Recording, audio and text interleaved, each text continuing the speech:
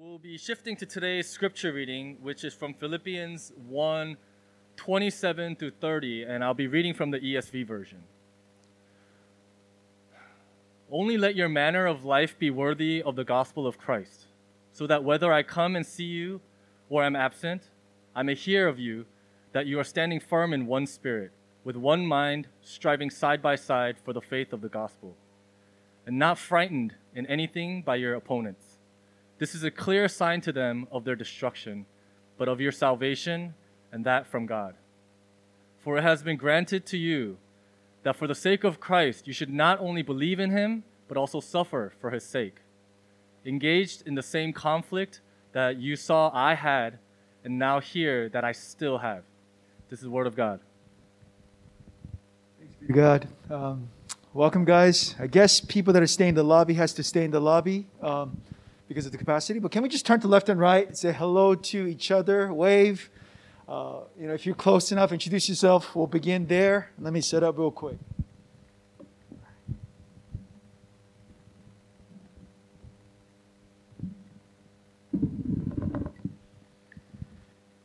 All right. If you're just joining us, we've been walking through the book of Philippians last several weeks together as a church. We're going to be in Philippians till the advent of this year, so that's a couple more months. So get comfortable. If you have never read Philippians, it'll take you about 25 minutes to read through the whole book. I know that's unbelievable. 25 minutes. You can do it. You can do it every week, and I encourage you to do that. Philippians is a book to us, but it's a letter in original form. This guy named Paul, who's pretty famous, he wrote probably more than half of the New Testament scripture. It's one of his letters he sent to a dear church of his in a city called Philippi. And he's writing to a group of believers who are facing challenges. He's facing challenges because he's in prison. He doesn't know what's going to happen with his own life. He's writing to a group of people, believers, who are also facing their own challenges. And we're going to soon see that there was a little bit of division in the church of Philippi, but also the intense external persecution that they're experiencing by living in a pagan city like Philippi.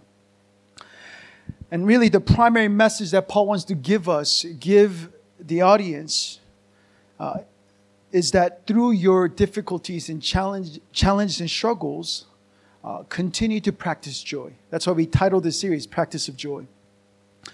And today, as it was read by our brother Daniel, we're going to be in the final section of chapter 1. So if you have your Bibles, open it up to Philippians chapter 1. We're going to be in verse 27. And really, we're going to land in verse 27 and spend next 25 minutes to 30 minutes in verse 27. One verse. And 27 says, only conduct yourselves in a manner worthy of the gospel of Christ. Only conduct yourselves in a manner worthy of the gospel of Christ. So 7 Greek words. Mono, axios ho, euangelion ho Christos poly theomai. Mono, axios ho, euangelion ho Christos poly theomai. This is important.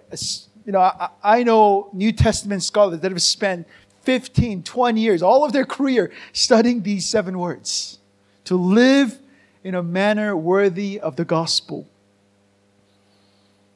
And here's why I think it's worth our time to spend all of next 30 minutes in these 7 words. One, this phrase, living and walking in the manner of Christ, or manner of the calling that you have received, is not only found in Paul's letter to the church in Philippi, it's actually also found in the letter that he sent to church in Ephesus. In Ephesians chapter 4:1, Paul says the same thing. After explaining the gospel and the implication and the gift that we have received through the gospel, Paul says, I therefore, a prisoner for the Lord, urge you to walk in a manner worthy of the calling that you have received in Christ.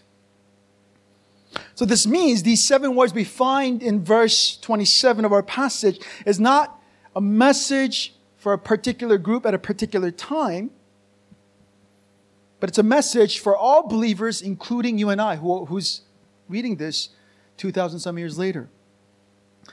And the second reason, in our passage, Paul gives this hint. Paul begins this final section of chapter 1 with this preposition, only. This word in Greek is monon, which literally means whatever happens, this is it. If you fall asleep now, if you are going to lose attention, this is one thing you got to remember. Paul is giving us indication. He's marking the importance of what he's about to say. So he's telling the church in Philippi, the Christians, to gather around and pay close attention to what he is about to write. So when he says, only live your life or only conduct yourselves in the manner of the gospel, means this is it. This is the most important thing. So first, the call to conduct yourself. The Greek word is polytheomai. Everyone say polytheomai. Not very difficult. Poly is where we get the word city, right? And theomai is this imperative that Paul is giving the Christians in Philippi to behave as the person of the city. This idea of citizenship. So what Paul is saying is, make sure you embrace your privilege and your responsibility of being a citizen of a city. What's really interesting is this imperative, polytheomai, only shows up in his letter to the church in Philippi. Not in his letter to Corinthian church, not in churches in Ephesus, but only to the church Philippi. Why? Many scholars assume it's because being a citizen of Philippi came with great privileges. Right? You see, Philippi was a colony state of the Rome, the superpower at the time. And which meant if you were born in the city of Philippi, you were immediately given Roman citizenship. So many believers in Philippi not only enjoy this great privilege and protection of being Roman citizens, it was a major part of their identity. It was something that they're very proud of. You may have come out of this wonderful school, or wonderful university, or have you ever met New Yorkers? They're very proud of being in New York. You ask them, are you from New York? I'm from New York. And they tell you all these awesome things about New York. There's this pride that Philippians had about being part of Philippi because it gave them Roman citizenship. So Paul, being fully aware of this dynamic, he presses into this idea of citizenship. And Paul says, your citizenship is not simply to the city of Philippi. Actually, it's a dual citizenship. Right? You are a Roman, but now you are also a Christian. And so Paul says that should radically change and challenge the way you carry yourselves in all manners, not just in the church, but also outside of the church. Not only in this city, but in other cities as well. So polytheomai, behave or know that you have responsibility and privilege of being part of the city. Now on to the worthy of the gospel. Worthy of the gospel, right? The word worthy here in Greek is axios. Okay, this sounds like a lecture, but I have a point. Guys, follow with me. Axios. Axios literally means equal weight. When was the last time you weighed yourself? Maybe you guys want to weigh yourself, but you weigh yourself, right? And there's a scale. This image of scale that Paul is drawing out and how these two objects on each side must balance the scale. It's got to be equal weight. Both objects must be equal weight. So Paul says on one side of the scale is this wonderful reality of the gospel, and the other side of the scale is your life. And he says your life and the gospel must balance out, must be equal. So what is Paul saying? In Ephesians and also in Philippi, in the book of Philippians, is he saying it is our job to live up to the standard of the gospel? And I've heard that kind of preaching. Growing up, I've heard that preaching a lot from my youth pastors, my college pastors, right? If you don't get your act together, if you don't do the right things and follow all the rules, you're going to bring shame to the name of Jesus. But if that's the message, then we are all in serious trouble. I mean, we recognize that. If that's the message, if we have to live up to the quality of the life that Jesus lived and death He died, we're all in trouble. Because we don't have the ability to live up to that standard on our own. So if that's not what Paul, I don't think that's what Paul is saying. If that's not what Paul is challenging us to do when he says, live your life worthy of the gospel, then what does he really mean? Let's go back to this image of the scale, axios. You see, scale has the ability to measure one's weight, but it also has the ability to balance weight of two different objects. So I believe what Paul is saying is this. The gospel is the good news about how Jesus came to balance the scale for us, because we could not measure up. Jesus came to do that for us. We who are living in sin and darkness have seen the great light. And it's His righteousness, it's His faithfulness, His forgiveness, His death on the cross that is what has lifted us up. So challenge that Paul is giving is not for us to live up to the standard of the gospel, but it is what? It is to live out of the reality of the gospel. Small distinction, but very important. Because the gospel is the only way, right? Through the gospel is the only way we can live the life that God has called us to do. In fact, what Paul is saying in verse 27 is the gospel is the only true motive and the model of how you and I should conduct ourselves in all manners. So this is what really Paul is encouraging us to do in verse 27. Let the gospel be your main motive and model of everything you do. This is why, if you've noticed here at King's Cross, every sermon that is preached from this pulpit or this table concludes with what? With presentation of the gospel. It's like literally every week, myself or Pastor John, we repeat what the gospel is. We tell you this is the gospel. That's how we conclude every sermon. And if you've been with us for more than a month, by the time I say this is the gospel, okay, it's time to pack up. We're ready to go. Sermon's coming to an end. But we do that not because there are no other creative ways to end your sermon or there are no other applications.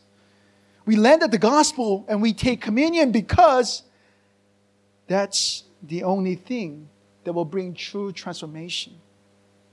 15 years of ministry, I've preached a lot of things, and I preach a lot of different ways, and I realize only way people really change is not because I tell them to change, or not because I give these profound quotes or these and this. No, it's really when people understand what Christ has done for them, the power of the gospel. That's the only reason we change. It's the table that we come to at the end of every service. And if you think about it, Paul had every right to say something more, right? Verse 27, Paul could have said, only let your manner be worthy of my example. I've lived a good life. I'm in prison for the sake of the gospel. Paul could have said, just make sure you're worthy of my life. He could have said, only let your manner be worthy of the future promises, future reward that you will receive in Christ. Or he could have said, only let your manner be worthy of your commitment that you made in Christ before you came to Him, right? But he doesn't say any of those things. Why? Again, because we're not saved by anything but what Christ has done. So again, the gospel must be the motive and the model of everything we do. In fact, Paul talks about this even more extensively in his other letter in the book of Romans, a much more theological letter that Paul writes. In chapters 1-3, this is really Paul's main thesis point, right? Paul points out there are two enemies of the gospel, right? Two distorted ways that we all humans relate to God. And Romans 1:18-32, Paul speaks about the pagan Gentiles who have disregarded the law, disregarded following the rules, right? They who are anti-law. And then Paul goes in chapter 2 to chapter 3 talking about the Jews that are abiding the law, And Paul says there are two sinners, law-abiding sinners and law-breaking sinners. And how both the law-abiders and the law-breakers reject God in their own ways. See, law-abiding sinners, legalists. Legalism says we can put God in our debt. If we do everything that God tells us to, God's going to owe us, right? And procure His blessing with our goodness. If we do everything right, God's going to bless us. God owes us because we have been good. We've done everything right. God has to owe us. That's what legalism does to you. On the other side of the coin, it's relativism, irreligious. This idea that rules are not important. The law is not important. Right? Relativism says we don't need to obey the law. God loves me. God accepts me as I am. He only wants me to be myself. I think often what the preaching we hear today is, it's not that important. Doing all the right things is not that important. We cheapen grace by ignoring the law. And law is good. Law is not bad. Jesus said it. Jesus came to fulfill the law. You see, both legalism and relativism reveal the true tendency of human heart. Remember Genesis 3, where this all started, right? Before Genesis 3, we were living in a good place. One wonderful garden. God has set everything up for us. And then Adam and Eve decide that we're going to take the one thing God says not to take. What was the lie in that garden? Genesis 3. What was the lie that serpent tried to tell Adam and Eve? It's simple. God told you not to eat this fruit because He doesn't want you to fully experience life. He doesn't really want you to experience true life. That's the lie. In fact, Genesis 3:5, the serpent told Adam and Eve that disobedience to God will be liberating and completely eye-opening. Literally, you will be able to see like God, which wasn't true at all. Sinclair Ferguson, a theologian, a respected theologian, says, and I quote, "Since that time in the garden, humanity bought into this very lie. God is unloving and He doesn't want us to enjoy life. And this very lie entered humanity as default heart condition." That's what Sinclair says. He says, this lie at the garden has entered into each of us as default heart condition. Now, at the bottom of our souls, whether we follow God's law or not, whether you're a legalist or relativist, human beings do not trust God. We do not trust God's goodwill towards us.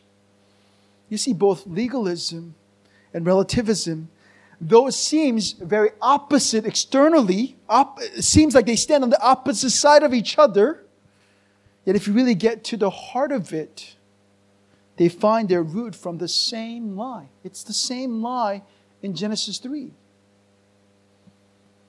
Here's Pastor Keller, Tim Keller. He says this about the subject, and I quote, "Legalism stems from the unbelief that we will have to pry blessings out of God's begrudging, unwilling fingers with all sort of observance, performances. Whereas relativism assumes the same grasping, ungenerous, and hard God whose commands cannot be seen as given for our benefit. In both cases, the law of God is viewed not as an expression of His gracious love, rather as a burden and a necessary tool for mollifying an unloving God." End quote. Pastor Keller calls legalism and relativism, these two ways we often relate to God, we try to relate to God, as non-identical twins from the same womb. This is why Paul concludes that section in Romans chapter 3, talking about the legalists and the relativists. And at the end, his conclusion in that section is what? In Romans 3, there is no one righteous, not even one. There's no one who seeks God. And Paul goes on for the rest of the book of Romans from chapter 4 on, explaining it's actually only the gospel. Only the gospel is true remedy Not following the rules and not breaking the rules, but it's only through what Jesus has done. So friends, the gospel is the only thing that will deliver you and I from the lie of the serpent. Right? Yes, we came to Christ, we believe in Christ, we've been transformed by Christ, but these lies exist in all areas of our lives. If we're really honest about our relationship with God, often we fall into this lie. God is not loving. God doesn't want us to fully experience life.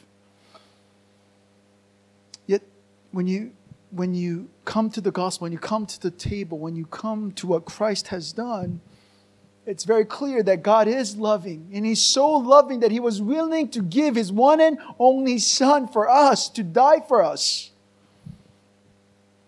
And this is why these 7 words in Philippians chapter 1 are so important and life-giving for us.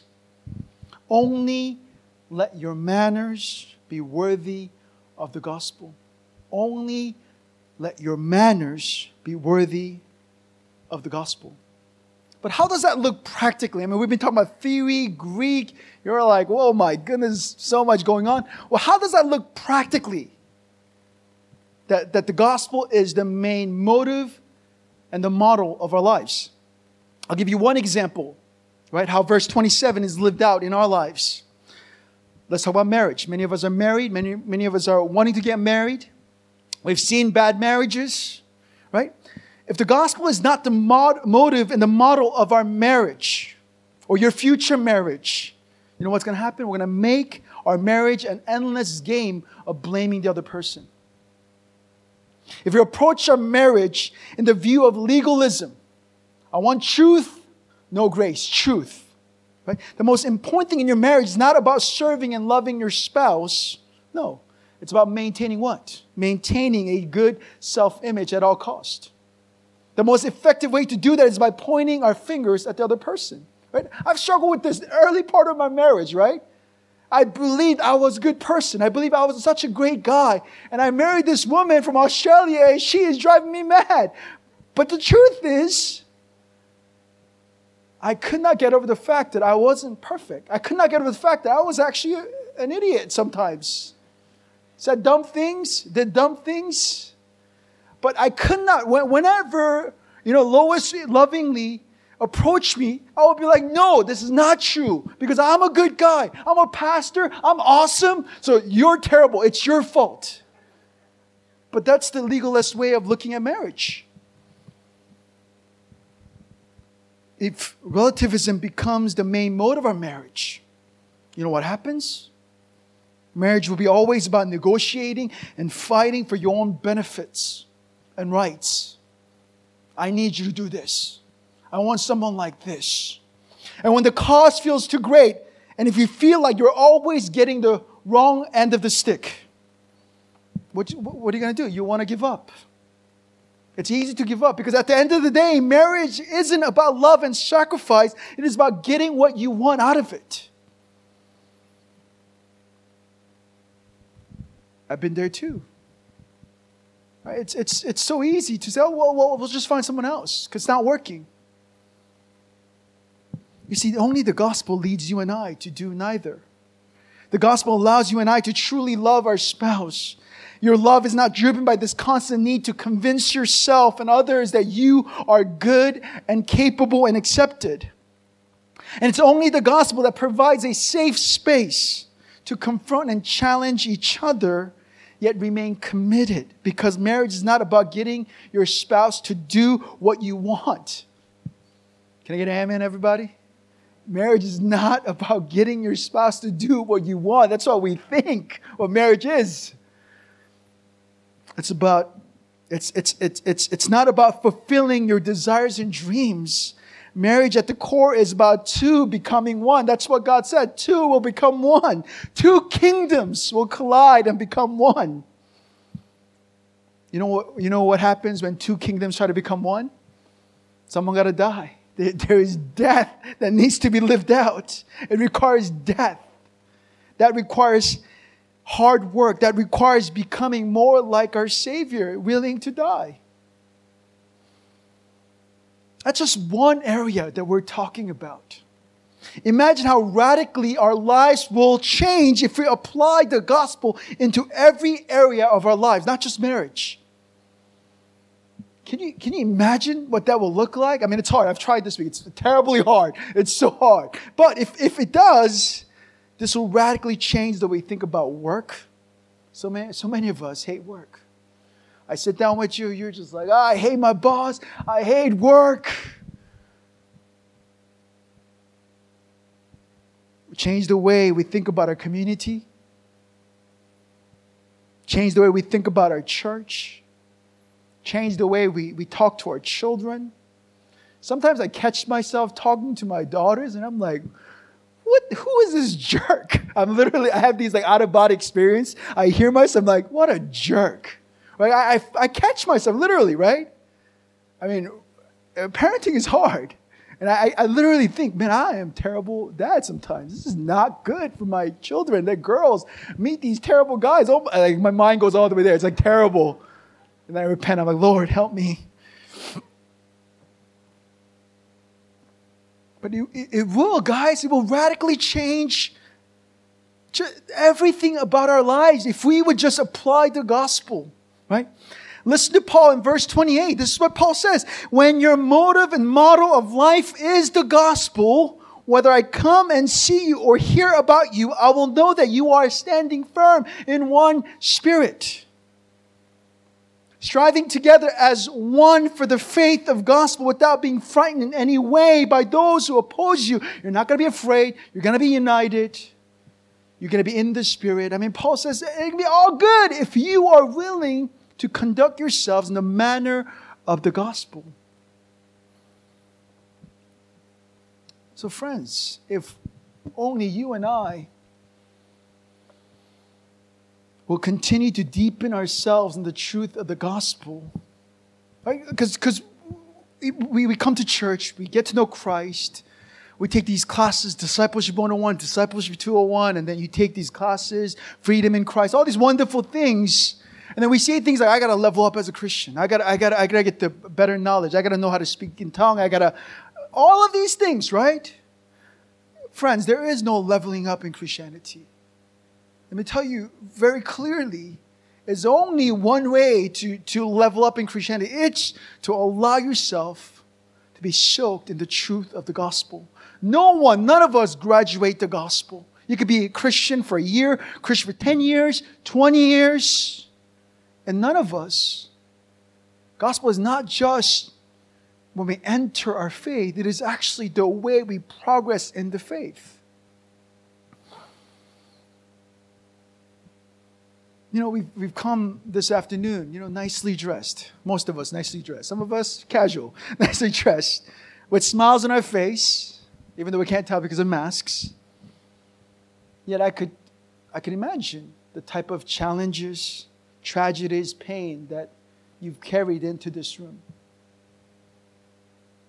I know a lot of them. Some of them I don't know what you're carrying to this place. We may be smiling, we may be wearing our best Sunday's best, yet I don't know, but you're struggling with some real hard, difficult things in life.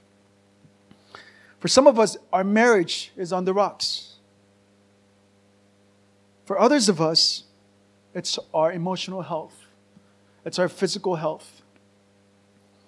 Perhaps it's parenting, as I shared. Parenting is on the rocks. Perhaps it's fear of others, fear of the future, fear of failure in something. We've all come to this place to be inspired. I mean, you had a choice this morning. You could have just been on YouTube and just watched a little bit and said, I went to church. But no, you've decided, you've signed up, you've gone through the protocol, you've sat here socially distancing when the number's like 3,000, not to scare you, but yes, you've made a commitment to be here. And you came, yes, to see friends, to see each other, to allow your children to experience kids ministry, but to be inspired, to be uplifted, to grasp some sense of direction, to get back on the right path because you believe maybe this will help. If that's you've come to the right place. Friends, you've come to the right place.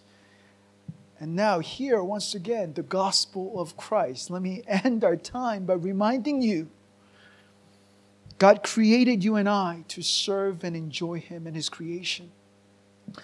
But we have turned away. We've sinned and fallen short of His glory. That's what Genesis 3 event did.